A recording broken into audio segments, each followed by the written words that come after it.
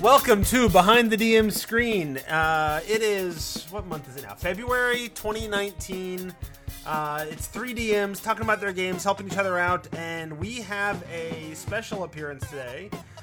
Mike is off doing silly things like at a gaming convention, so he can't record and be at Winter Fantasy at the same time, apparently. So we managed to call in his superior anyway, his better DM in every regard. David Gibson, welcome back. Hi, I've been recording this podcast today for 30 seconds. I'd already managed to screw it up for Jeff and Sam. And also with me, as usual, is Sam. Sam, say hi. Hello. I am going to put 15 minutes on the clock, David, and that's how much time you have to talk about your game and ask questions, with the understanding that we all always go over time. Yes, I've heard the show before. So. Indeed. All right, ready? Go.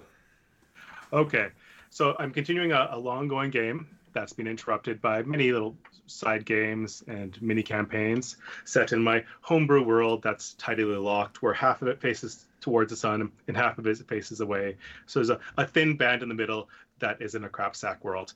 And so I've been working towards kind of a player-driven goal. So it's a very player-driven campaign where I'm trying to focus on their lives and their personal quests and whatever the characters want as kind of as plots, rather than having a giant overarching railroad where I force them onto the rails. Mostly in response to having run a bunch of storyline and adventure paths previously.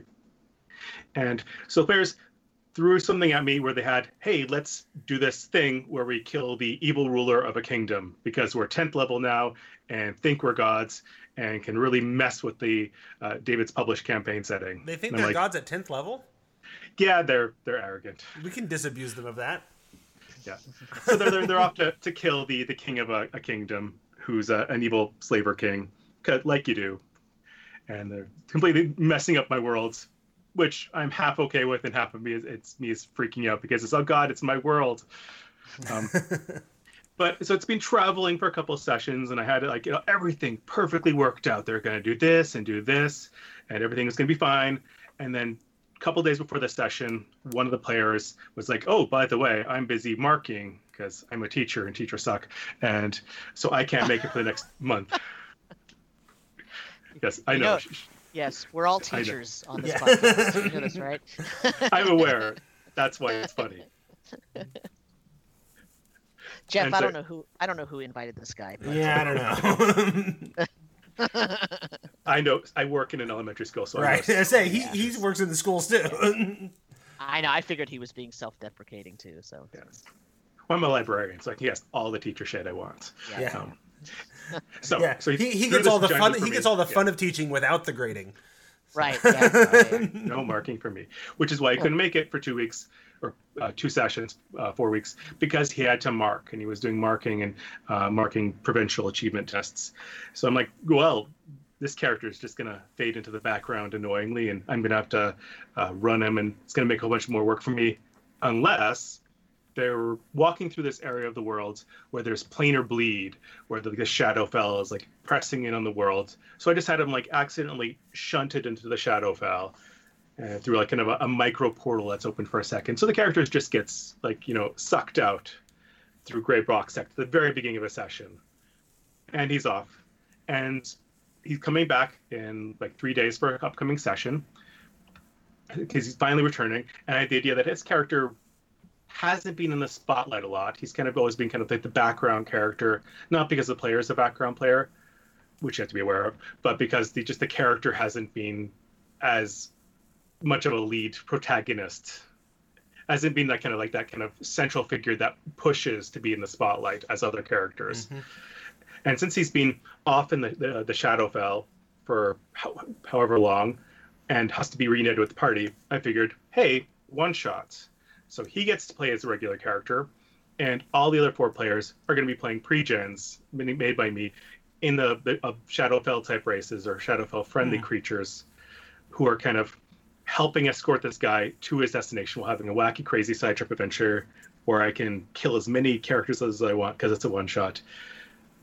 And that's what I'm planning for this session. And I have very little planned, even though it's in 3 days for this crazy one shot. Have you put together the pre-gens yet? I have like the barest outline of pre-gens, and it's mostly an opportunity for me to like play test some Homebrew classes I've thrown together, subclasses, and the break in Matt Mercer's Blood Hunter class from the DM's Guild, which I've seen but never seen in play. So I'm gonna like make one of those a pre-gen and see how that works. Yeah. So I have like 3 of them worked out. I still need to make out one of them, and it's just basically me kind of like this very, very loose skeleton of a storyline that I'm kind of slowly working towards. Yeah. And So I just have like So he's basically, you've got the one character, and he's got to get from point A to point B, and meet up with the other characters, and shenanigans presumably ensue. Yes. Yes. And honestly, yeah, because it's like so much meet up, interacting with people, shenanigans, inter-party dynamics, that's going to eat up a good hour of playtime. And just so much time is just going to be people going, my character does what again? I get to do once per day. Yeah. So I don't need a lot. Were you hoping like to do a mini like adventure, like a few sessions of this, or you were hoping to just do it in one shot, or what are your ideas here? I'm hoping for a one and done. Okay. And they are like 9th, 10th level, so they're pretty powerful. So I can't just throw waves after waves of undead at them and just have, Shadow Dragon or something spooky. Just... Do you have a sense of where he's starting and where he needs to go? Only the very, very loosest. Okay. What are your loose concepts? I'm sorry? What are your loose ideas? It'd be this character is slightly lower level, so it'd be nice to give him some sort of shadow patron. Because one of the things I'm trying to break my players of in this campaign, I'm working with a whole bunch of 3D5 Pathfinder 4th edition alumni who are very used to building characters and having like all my characters' progress is based on this feat I took and this magic item I have. And it's this campaign, it's our first really long-lasting 5th edition campaign that's not a one-shot. I'm really focusing on trying to give them neat little boons in the world and neat little kind of bonuses. So they do something in the story and something happens to their character to reflect that it's not just what the kid chose at level up that defines the character, but stuff they've done. And so I think that the main central thing I'm trying to build the idea around is at some point he needs to get like infused in the shadow or blessed by some sort of shadow being and get like some sort of shadow boon to reflect his time in the shadow world is kind of here's something a defining character option that wasn't a feat. And I want to either build towards that. So you said you've got sort of a vague idea of where he is and where he's going.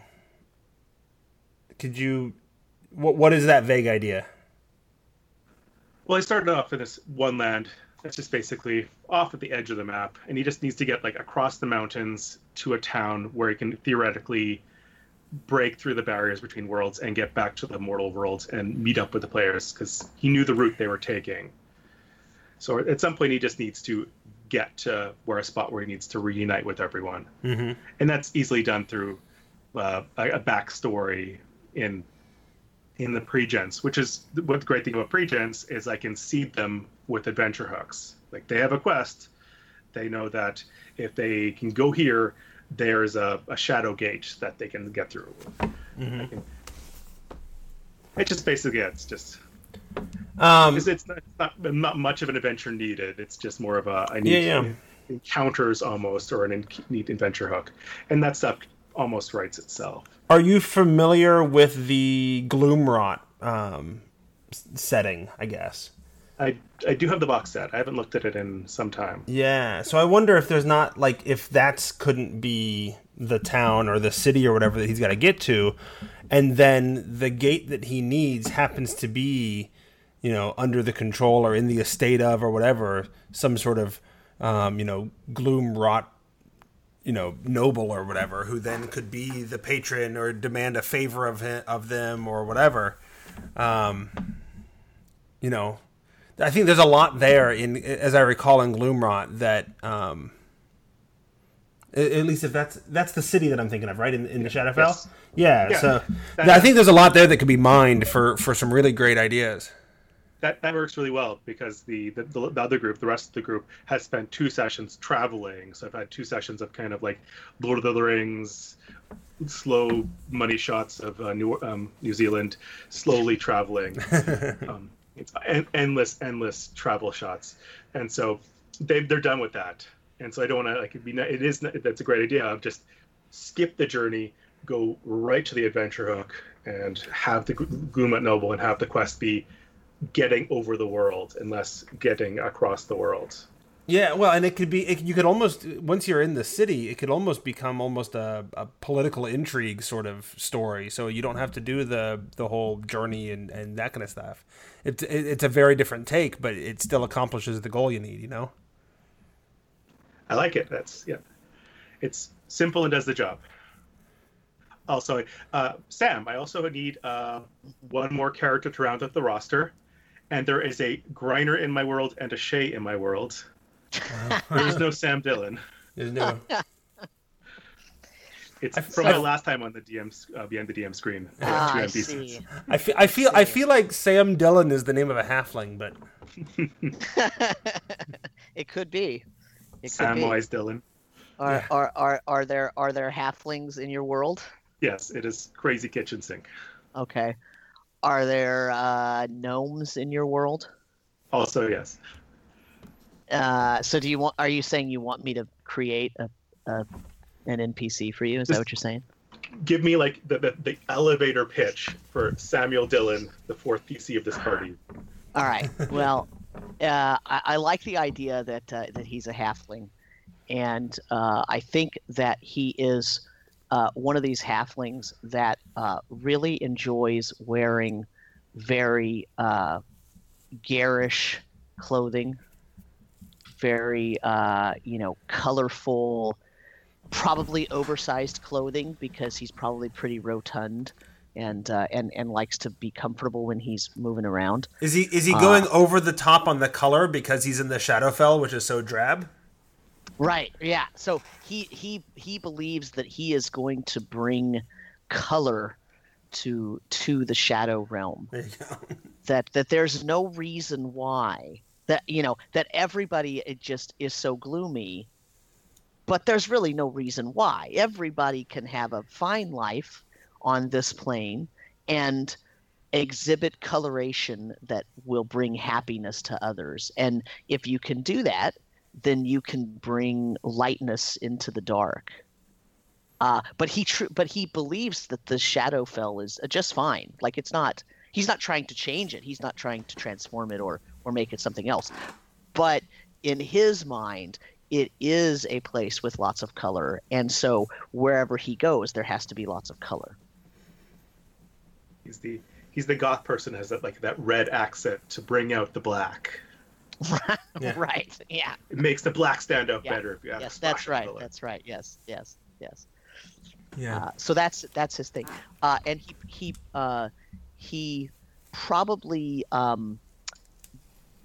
does not like crossbows. He doesn't like those, but he loves throwing knives and darts because he considers it very sporty. And he fancies himself as a very sort of sporty type of outdoors kind of person, but it's really just the lie he tells himself because he really just likes to sit in the tavern and eat and drink. What's his class? What's his class then? That's a good question. Because my original thought was a spellcaster to make all the crazy light, pick all the light spells. But what are the classes of the other NPCs? I ended up homebrewing a warlord called the Tactician, which is on the DM's Guild. I created that by accident, and I'm going to be using Bloodhunter. And I may or may not try a bard or something, but those are the So they could go for a non-caster. Yeah. They could go for a non-caster though, because it sounds like all casters so far. Yeah. I mean, I was thinking Bard actually, but you know, only because my conception of a Bard is jovial storyteller who is probably mostly full of BS. But it's one of those, there's a kernel of truth to everything, and so you never quite know where he went from the realm of truth telling to the realm of so exorbitantly exaggerated that it's obviously not true. But then every once in a while there is this wild ass story that he tells that actually turns out to be completely 100% true, but everybody thought it was exaggerated. You know. That's good. I like that. So, yeah. I was thinking, like, because the easy answer to me was the Bard and the Spellcaster generally, but I was even thinking, like, there's a certain sort of hilarious irony for a rogue who doesn't try to stay hidden and instead is wearing all the bright colors. You know, yeah. But yeah. I like your little Bard. Like, okay, is he rambling now and going crazy, or is that an actual thing? Like, right. That's a fun little. Yeah, and he truly believes in all of it. So he's almost like a storyteller, illusionist kind of person, right? Not that I think he should cast a bunch of illusion type spells, but just in the fact of he can pull you in and make you believe what he's saying. But it's not really that you believe it, it's that you know he believes it, so you're left questioning whether it's really true or not. And it happens enough that it's true that it actually is questionable. So even the most, you know, it's the big fish story, but actually there was a big fish one time. Does that give you something to work with there, David? That gives me a lot to work with. Good. It's adds nicely to Shay, the gruff bandit, who ended up became like the major domo of the group. Oh yeah. And Greiner, the off-key bard, who just shows up occasionally, and everyone hates him because he's an off-key bard. Sweet. Victory. So you also talked about wanting to give this guy some sort of boon from a shadow patron or whatever. Do you have an idea of what you were thinking about doing for the boon? Yeah, it's this player joined the group late. I had a player planning to drop out, and so he came in as a ringer, and then just ended up staying, and then the other player ended up not dropping out, and so I ended up with a 5-person table instead of a 4-person table. Boo-hoo me. Yeah, that's not bad. Yeah. And so, but since he was coming into a fairly high-level game, actually it was mid-level game of 7th level, 6th level, I decided to have his character start a level or so behind everyone else, hoping that he would catch up, and it just hasn't happened as I played straight and just use experience. And so he's always been a little behind, and he's playing a paladin and is kind of being the tank, and so being that level behind, and somehow due to fate hating him, he's also a crit magnet. If I'm going to crit anyone at the table, it's going to be him. So knowing that he's a crit magnet and he's a level behind, I need to just give him some hit dice and be like, hey, here's a couple D12 hit dice that are just bonus. But bam, you have the unnatural vigor of the grave and shadow coursing through your veins, strengthening you. And then maybe some other, like, you know, make things dark once for long rest power. Just, you know, something fun and flavorful as a small bit to help define the character, give him a little bit of flavor. Yeah, so he's a paladin. Who's his patron deity? He's a paladin of war. It's kind of a war god. So he likes to stir up the conflict. So it's not necessarily going to be a problem if he also has a patron who's an arch shadow fae or something. No. If he's got it could be interesting. If he's got someone who's a shadow fae or I recommend just a noble that's powerful. I recommend looking at the I think it's the Tome of Foes that has the Demon Lord boons and things that you can pick up. I'd look at that for inspiration for sort of, you know, how you could run that and you know, and then think about long term, like what are the consequences to this patronage? Like when's this patron going to come back and say, hey, by the way, I helped you out here. What do you know, I need you to do something for me. You know, there's also a shadow magic sorcerer from oh man, I went blank. I think from Xanathar's Guide. Sounds about right. Yeah. I mean, you could look at it for inspiration in terms of like if you're a Shadowmancer, like what kind of what does that look powers? Like? Yeah, what does it look like? What kind of powers would you get? And maybe you could sort of fiddle one of those into a nice boon that would match the theme of the setting. I like those ideas. Those would be much more interesting and evocative than just casting darkness once per day, which I'm sure one of the Demon Lord powers probably is. But yeah, I'm using the Demon Lords myself, so. Yeah. I mean, the thing is, like, you just want to tweak things, right? Like, you want to make something that's specific to his situation, right. But you could totally like get him into a lot of trouble by giving him something that is some kind of great boon, but then of course there's consequences to that, right? And consequences are great because again, it's an excuse to get this character who's kind of fell behind the wayside because the character isn't as extroverted as some of the other characters, even though the player can be, and finding a way to make stories about them. Hey, I like that. You know where else all of our listeners can get a great boon? From our sponsor, NobleKnight.com. By the way, your time's up. Yes. My pick for this episode is actually they're usually related to what I'm going to talk about, of course, because I don't know what the other guys are going to talk about. But my pick for this episode is the Day One Adventures. It's a collection of adventures for Torg Eternity. It helps learn the game and the setting, and you are introduced to every possible sort of cosm, which is what they're called, these different sort of realities that are invading Earth. It's got pre-gen, so you don't have to think about it. It's a really good way to sort of scale up and slowly build up your understanding of the world and really get into it. I've now played through them all, and I really enjoyed the Day One Adventures. I think they were extremely well done. So, Torg Eternity Day One Adventures, available for like a third off at Noble Knight. So that's a good deal, and you should go check it out if you are interested in playing Torg, because I am.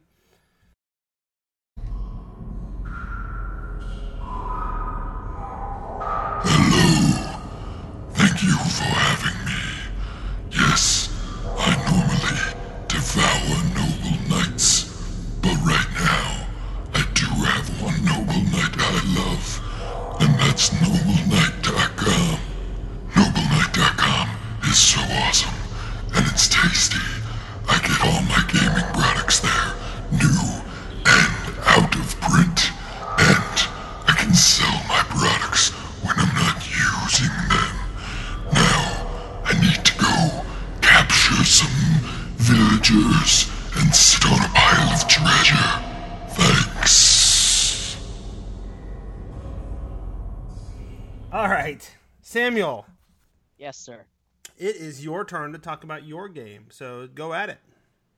All right. Well, I'm actually going to use my time to pick everybody's brains as well, because my game was on holiday hiatus, and then when my games were supposed to start again, I ended up having to cancel my games last week because I had a family health thing that came up. So those things got canceled. So, but what I am in the middle of doing is prepping for a new campaign, and I'm gonna run a group of new players, like new to D&D players, not just new to me.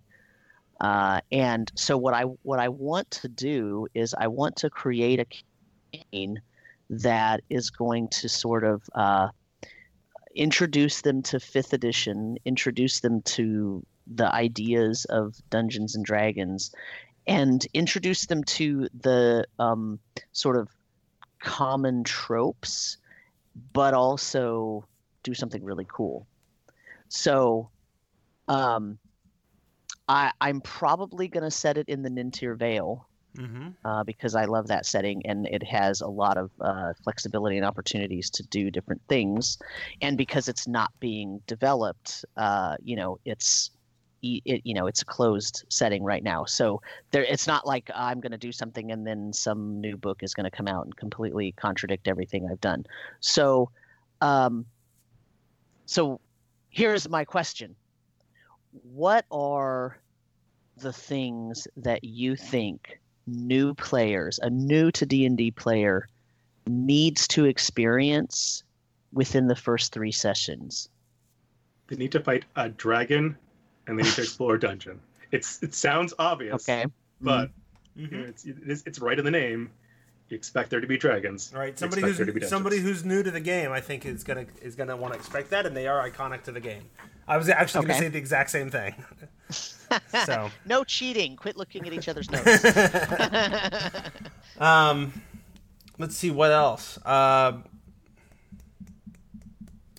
think one of the important things to do is to start with something freeform and give them the opportunity to get creative, because that really helps separate a Dungeons and Dragons from any other board game or video game. Just completely get off the rails for just a little bit, just so they know that we can absolutely do anything and be creative. I can start a pie fight. I can, walk into a bar and hit on the bartender. Yeah, I'm torn. See, I'm fight torn with on that myself one. About that. I'm torn. Yeah.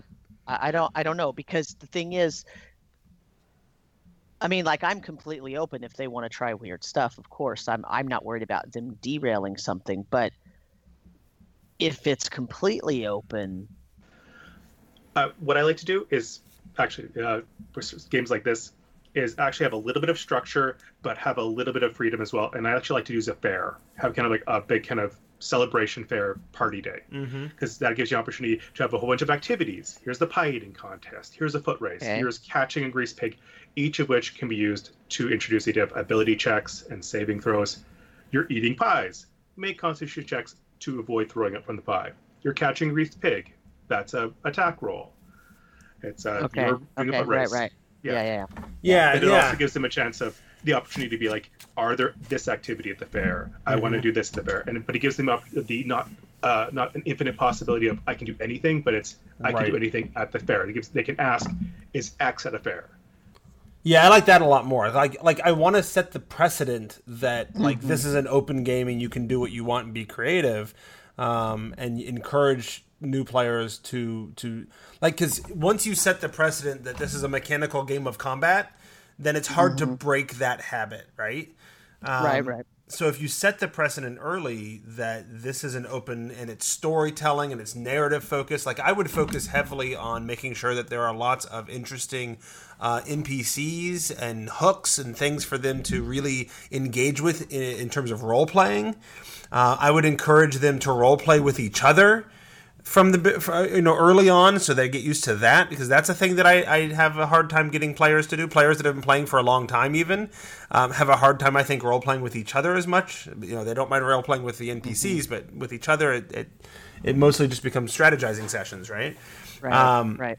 So I think all of those things are great precedents to set, but I think all three of us were thinking, like, you don't want to have a completely open situation, because then new players oftentimes will show up and they'll just flounder, like, I don't know what I want to do. What's there to do? What Right. can, so. Right.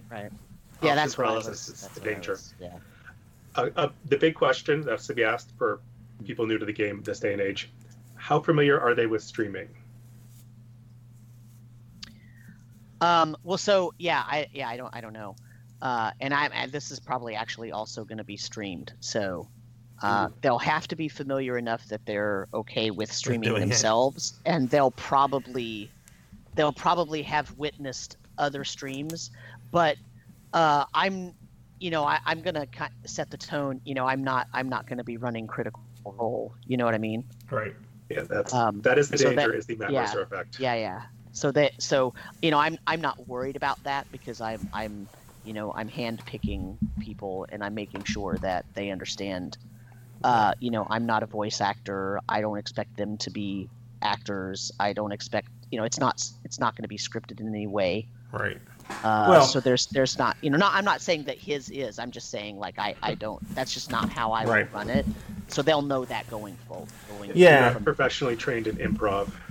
Right. Well, and I've oftentimes said that and while you watch that and you talk about the Matt Mercer effect and whatever, the flip side of that is that, in my opinion, what really makes Critical Role isn't necessarily just Matt Mercer. It's that all those players are not afraid to just straight up go there, right, with their characters every single session. That said, that may not be a horrible expectation, or not expectation, but sense of inspiration for them. If that's their their baseline, and they're trying to be those players, that may not be a bad place for them to try to go.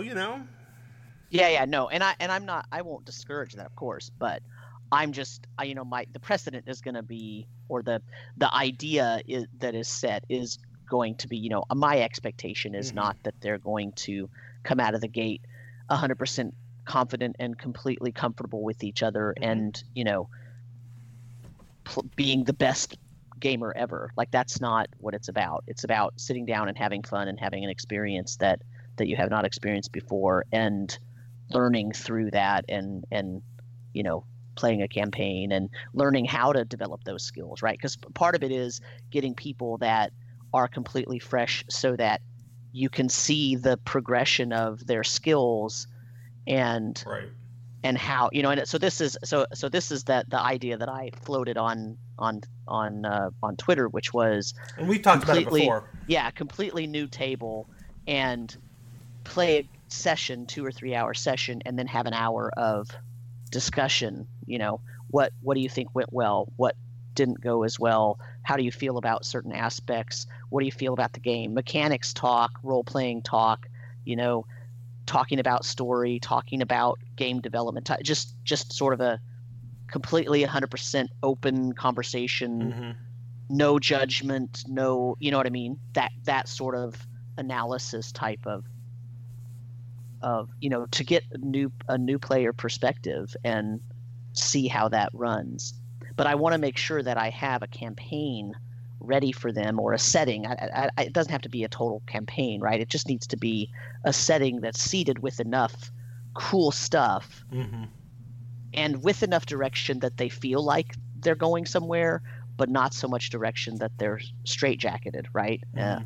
Which is really the trick. And so I'm sort of gonna use it as a learning opportunity as well for myself and the viewers, that hey, look, I've been doing this for a long time, but there's still a lot I have to learn, just like everybody.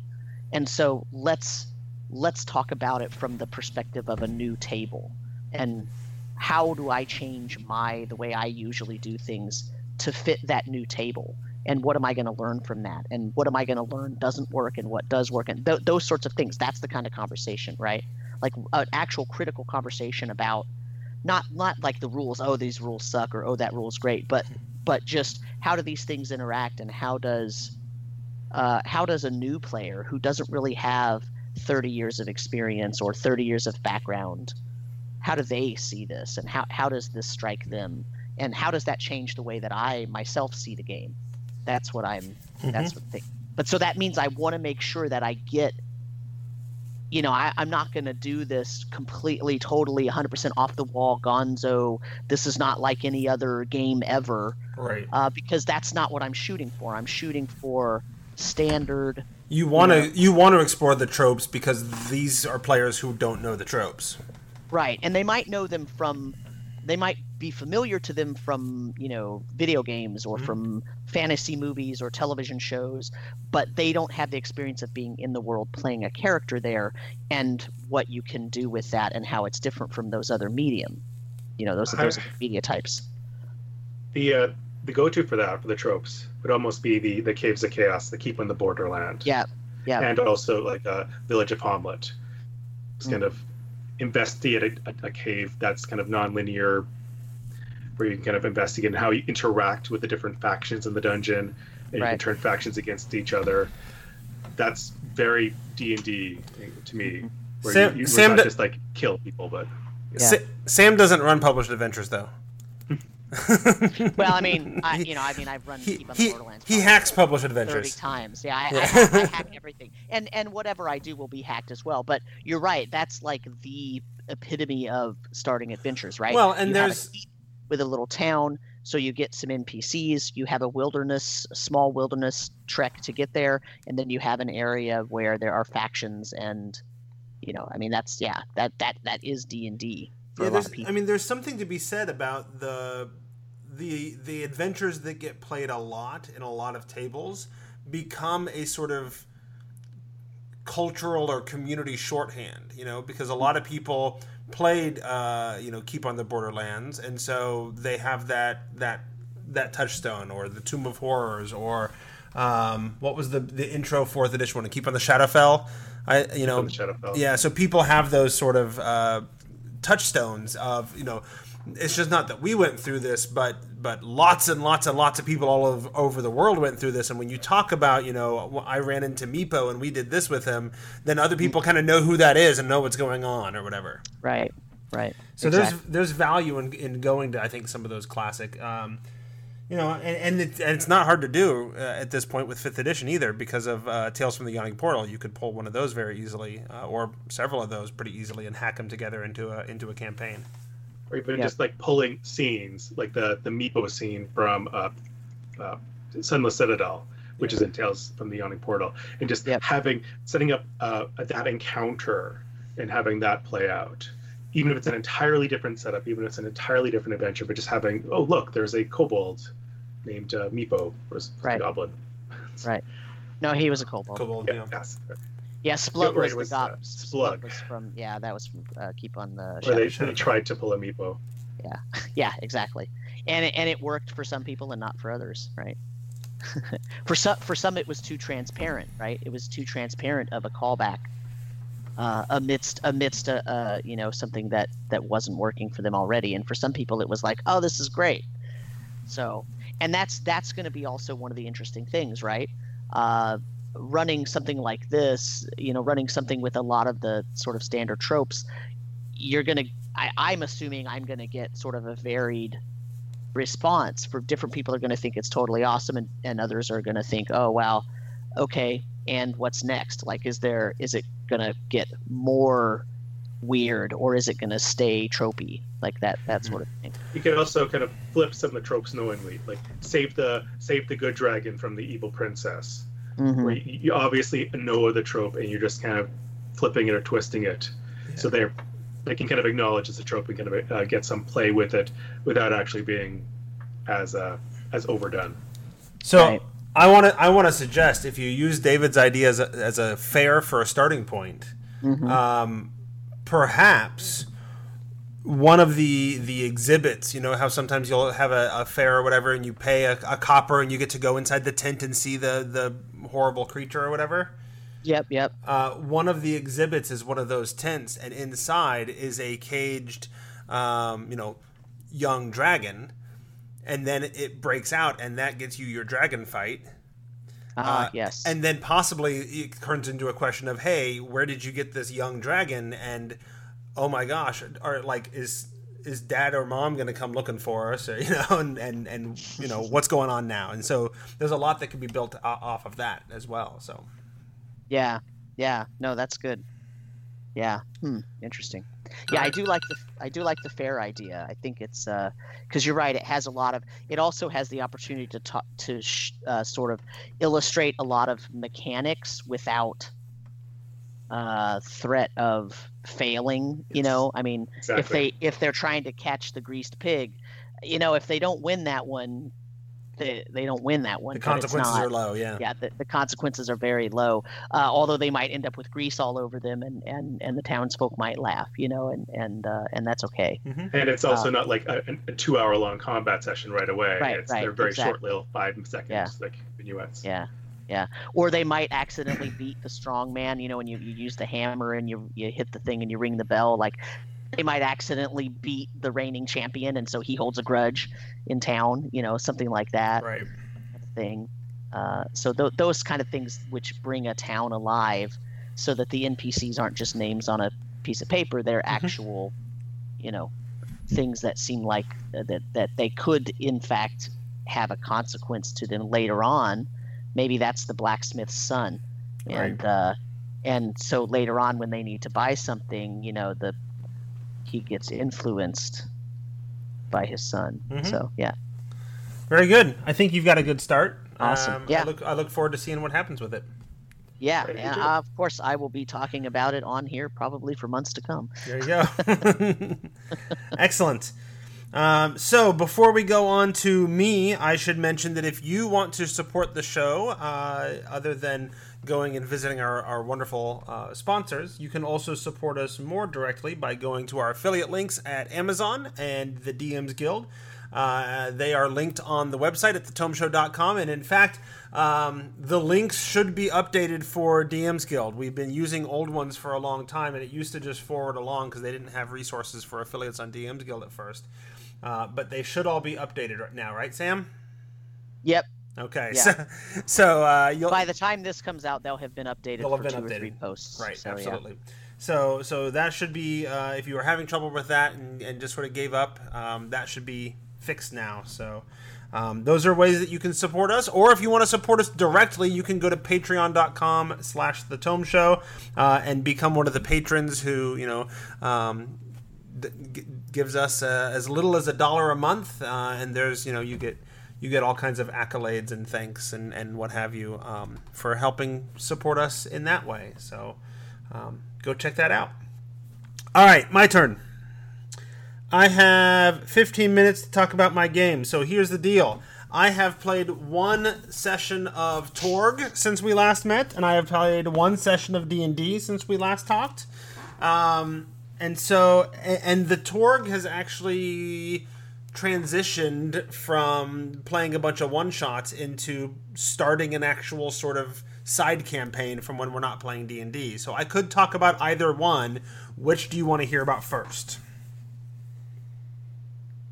Well, you've been playing that Torg for a long time. What is it transitioning into? So I'll start there then. So Torg Eternity, when the original core rules came out, I kickstarted it, and it included in the sort of box set, it included these adventures called the Day 1 adventures that I mentioned as our Noble Knight spot. And so the idea is that you do a series of technically there's 1 3-shot and 1 2-shot, but they're mostly 1-shots that are intended to just sort of introduce you to different parts of the world, and you sort of escalate sort of in how much you learn about the larger sort of meta story of Torg and what's going on, and you learn how to play the game, and it gets more complex over time, and so you learn all the different aspects of how Torg functions, and by the end of it, you're an experienced Torg player. But so that's been a series of 1-shots, though. That's not really a campaign. But now that we've finished all of those, I have sketched out not a whole campaign, but a good chunk of a campaign. Enough to get them to beta clearance, which... So there's no levels in the game. You get 5 experience for every act, which is basically a session. For every session, you get 5 experience points that you then use to increase different skills or attributes or whatever. And then after you've reached, I think it's 100 total experience that you've earned through your whole career, your clearance level within the organization that you work for, which is called the Delphi Council, which is like the resistance against these reality raiders who are invading, goes up, and then so they send you now on harder missions because you're more powerful and you have access to more training and more. You can requisition better equipment and all that kind of stuff, right? So I've planned out sort of an arc that largely uses adventures that they've published, cobbled together with like 4 or 5 things that I've created and come up with to sort of tie it together to actually create sort of an arc, and there's a story to it as well. And so we played through all of the Day 1 adventures, and then we had our session 0 where it's like, okay, well, here's all the NPC or all the pre-generated characters that you guys have played through this whole time. You can choose one of them, update them to be your player character, or we can make new characters. And as a surprise to nobody, they all opted to make their own characters. Because all of those pre-gens get recruited into the Delphi Council like at the end of every single Day 1 adventure, right?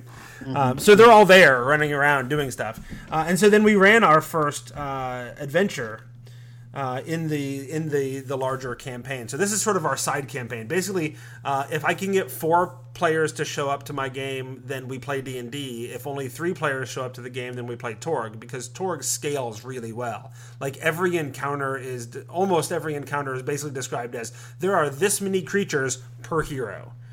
And so the combats aren't really a concern. It's more cinematic anyway, so it's less about what monsters you can kill and what have you. It's more about what kind of crazy over the top things can you do sometimes. So it works well with a smaller group, and my players seem to really like it, so much so that one of the players who's actually only made it to the one shots twice, because usually when we do Torg, he's one of the people who's gone. So he's only done 2 of them, and he went out and bought the book. Oh, wow. So he's the only other person at my table who owns the book, but it's a $40 book or whatever, so it's not a cheap investment for him to pick up. So yeah, I mean, they like the game. It's a lot of fun. It plays really well. I'm really pleased with it. So we did this first adventure called The Heart of Ukon, which was actually one of their I don't remember if it was I think it was a convention adventure that they wrote years ago when Torg was just coming out, and this is sort of their introduction to Torg for all the people at the convention, right? Okay. And so it makes a really good sort of beginning of the campaign, and it's just sort of, hey, the Delphi Council brought you into an aircraft carrier off the coast of New York.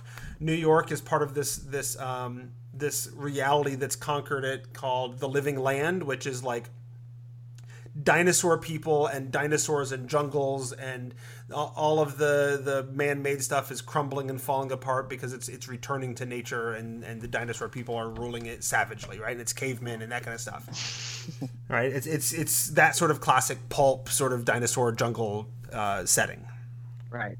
Lost world kind of a lost world thing. Yeah. But one of the things that happens in that world, in that cosm, is that occasionally random weird stuff from other realities will appear, and so that's what this story is about. Is, hey, this weird crystal tower has appeared in the middle of New York from some other world.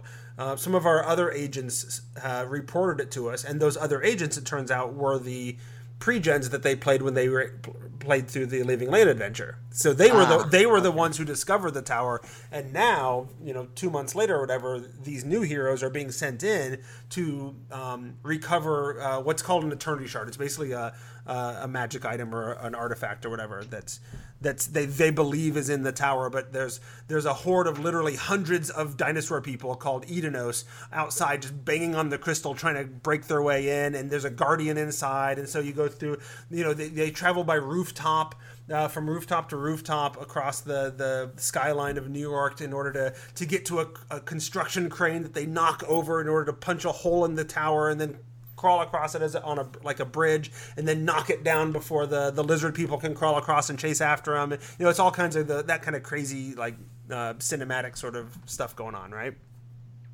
So it went well, and they seemed to really enjoy that. So that was the Torg adventure we ran, and now I've got several more sort of lined up. And the goal of my sort of arc is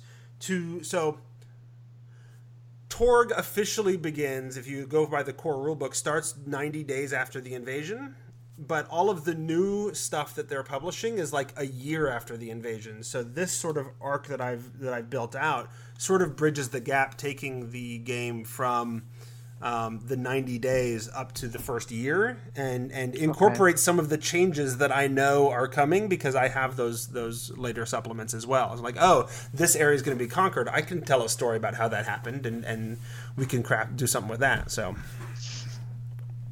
yeah, I'm looking forward to seeing where it goes, and we'll keep playing it, I think, as we have people who can't show up. So nice. Otherwise, I've also played one session of D&D. I was expecting 2 major things to happen in this session, and only one of them happened. So when we last played, they were inside this place called the Forgotten Temple. That's from the Rod of 7 Parts adventure. They got the 6th piece of the rod from a pit fiend who who fought them for a while and wore down their resources in order to prove that they were worthy of taking it and not having it just immediately stolen by the bad guys. The bad guys in the eyes of the Pit Fiend. So they're already fairly worn down. They walk out of the temple, and it's in a little pocket dimension. So they walk through the gate out of the temple, and lo and behold, surprise, there is a gate there to the realm of the Queen of Chaos, and all of her spider fiends are jumping out and attacking. And so it immediately jumps into a fight, and they're already worn out. Like they've got very few spells left. They've used all their hit dice, so they get to to fight back against the 5-minute workday sort of thing, right? So, you're not going to go take a rest. You're not going to take a nap over there in the Pit Fiend's lair. Like, that's not going to happen. And as soon as you walked out, here's this other thing. And I managed to pull off. So the Queen of Chaos is trying to get the rod. So I had the spider fiends, which are these like wolf-headed spider centaur things, right? They're from the old Rod of Seven Parts adventure. I had them focus on grabbing the character who has the rod and dragging him through the gate, and then he's sitting there in the middle of the abyss, in front of the throne of the Queen of Chaos, who then unleashes her true form, which is like this giant, like I think she's literally huge. She's either large or huge or whatever. But she looks kind of like Ursula from The Little Mermaid, right? Okay. And she's got this trident on a rope or whatever that she can throw and pull back, and she's got the tentacles, and the tentacles have a reach of like 60 feet, so she can pretty much just hit you anywhere. Oh, man. Yeah. And they drag you in, and basically they drag you in, and then she just throws you under her bulk. And you get pinned underneath her, and she's got like a squid beak under there that then chews you up. So, oh god. So 60 feet. That's something like that. It is a amazing. crazy long. I mean, from the original one. Like I've converted the was it second edition Rod of Seven Parts? I think it was second edition. I converted the monsters from that in a way that would not be done in 5th edition, if that makes sense. So like when a monster has 15% magic resistance from the old second edition days, I'm actually giving them a 15% magic resistance, even in the 5th edition stats, because it throws them for a loop, right? It's not something that they expect, because that's not how 5th edition creatures are created. Mm-hmm. And so that's, they freak out about that. And then there's only like one of the spider fiends has magic resistance, but the Queen of Chaos does too. They never got to find out though, because he got dragged through and then immediately like did everything he could to get loose from her and jump back through the gate and get the heck out of there. So, and then it was an entire fight of taking out the spider fiends while they just kept trying to throw everybody back into the gate to deal with the Queen of Chaos. So they eventually managed to win the day, right? And then ultimately why we didn't get to the second thing that I expected to happen was because one of the players had to leave, and that's when we switched over to Torg. So we actually played Torg and D&D in the same session. Yeah. I mean, those Torg adventures go quick. I can usually run about 2 of them in 1 6-hour session. Wow. So I was expecting that we would get to the ritual. We've talked about the ritual before, Sam. I don't know that David has heard the latest episode that just came out today or whatever. Yeah. It was yesterday. Yesterday? I haven't heard yesterday. it yet. Yeah. So one of my players has been who has lived in the abyss with Fraz Blue, who trained him as a wizard for 50 years and then threw him back to the regular world. And of course, there's a time differential, so he's only gone for a couple weeks. But he's 50 years older and now a wizard instead of a monk. But what the party... Do they recognize him? Yeah, they absolutely. This happened a long time ago. Okay. So they recognize him. They've reintegrated him into the party. They've always been a little bit suspect. Like, what's going on? Like, why would they send you back? Why would the Demon Lord work with you on this? What are you doing for him? But some of that has been more on a meta level. Like, as players, they're very suspicious of what's going on, but their characters haven't been given a strong reason to be suspicious. It turns out that the Demon Lord of Illusions and Deception is really good at betrayal and lies, right? So, the character has been slowly collecting all of the different components he needs to cast this ritual that Fraz told him, I need you to cast this ritual to bring me back to the world, but free of the curse that's trapping all the other demon lords in the Underdark, because we're doing the Out of the Abyss thing at the same time, right? And so we talked before, like, what's going to happen when we run the ritual, and so we talked about how I took ideas from you, Sam, and Mike from last time we chatted. And so there is another group of cultists who worship Fraz. So Fraz's cultists have actually been running around doing other things to support this, and they showed up, like, in the middle of the city when they got out of the fight with the Spider Fiends. They showed up in the city and it's like, hey, you know, we've been looking for you. And then privately, one-on-one, they're like, yeah, so we're working for the same master you're working for. We're here to make sure this happens. And we've already laid the groundwork. We're totally going to set up your cover so that you can, so that your party members won't have any idea what you're doing, right? Because one of the components to the ritual is you have to betray somebody who trusts you, right? So he has to betray the party in order to complete the ritual. That betrayal is part of the ritual. Right. And so they're helping set it up. And then when they do the ritual, I've written up a description of sort of what happens and how it goes. And then those other cultists are there to sort of fight back against these competitor cultists who are going to show up that I've decided are going to be followers of Grazd, because Grazd is a demon lord that I really like, who has like no presence in Out of the Abyss. So I'm gonna do something with him, right? Yeah. And so the Grazd cultists are gonna show up, and the Fraz cultists are gonna fight him off, while the party also fights him off. And the one character, and with the help of the person he's going to betray, is conducting the ritual. And then at the end of the ritual, the sort of form of Fraz starts to appear, and then turns into energy and plunges itself through the ritual caster character's eye. So we talked about having some sort of actual, like, physical sacrifice that the character had to make, right? And so then it turns out the goal of Fraz, who's, you know, again, demon lord of deception and betrayal, right? He was never wanting to come back to the world. He is inserting himself into the character and hiding there. And because he knows that character is part of a party who's going after Miska, the wolf spider, or Therazdan, or whatever you want to call him, like the big bad that the Rod of Seven Parts is going to be used on. He knows that's what's coming up, and he's hoping, if I hide out inside of this person and they make it there, then I'm around when this god dies, and I can absorb that energy.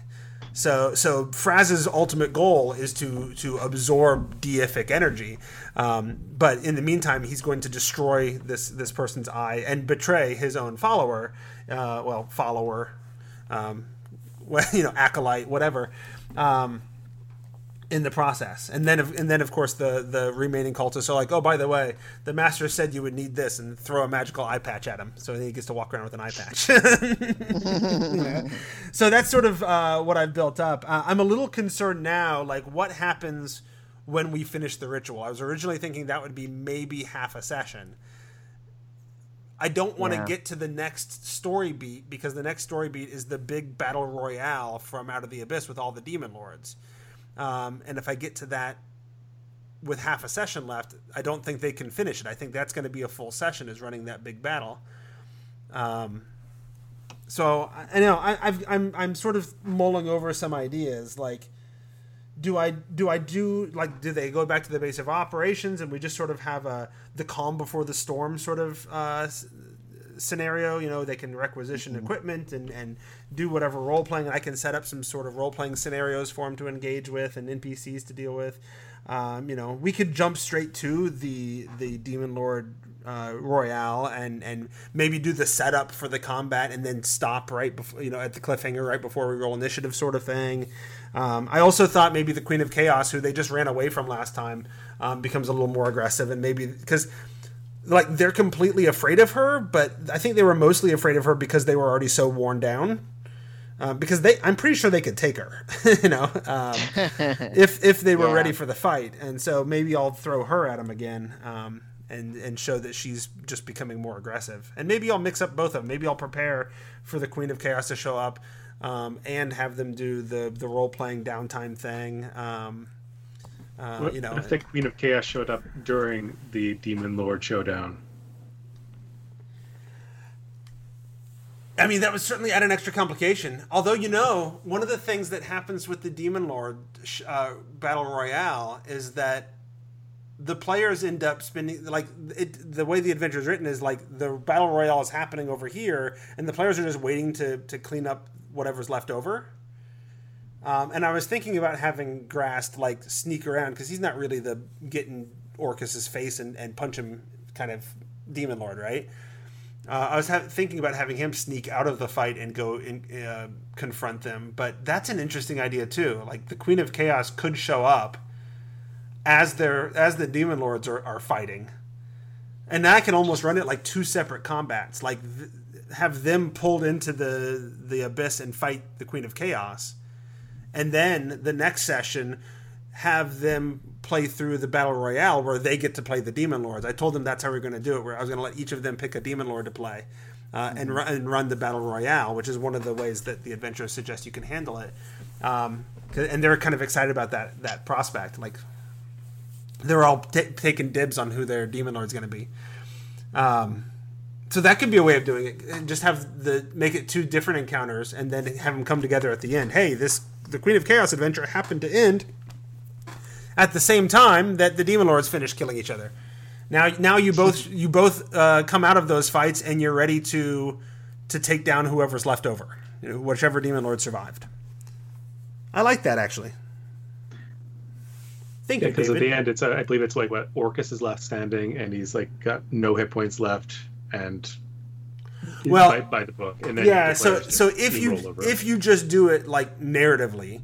Yeah. And describe what happens, then that's what they suggest happening. But one of the options they present is, just print off the stats or copy the stats and have them play the Demon Lords and actually see who wins in the end. They present multiple ways of sort of handling that. So it's a little bit more interesting if there's the one Demon Lord standing who's almost dead, but the players either are injured from the Queen of Chaos or the Queen of Chaos fight's still going on, right? Or immediately after they finish that, surprise Queen of Chaos. Yeah. I think that's smart. I think that's a really interesting way of handling that. And then I suddenly get the Queen of Chaos fight. I don't think is going to be a whole session fight, so I can probably do that after the ritual. Have a little bit of downtime and then do that. Do the setup for the Battle Royale, and then have the Queen of Chaos show up and they get yanked in. I'll have to figure out some way for them to get yanked in and not be able to just immediately go back. But yeah, good. I like that. I like the idea because I like the idea of having them do the Battle Royale, and they each take, one of the Demon Lords or whatever. Mm-hmm. But then, have the Queen of Chaos or whatever her name is, have her show up and just auto kill a couple of them.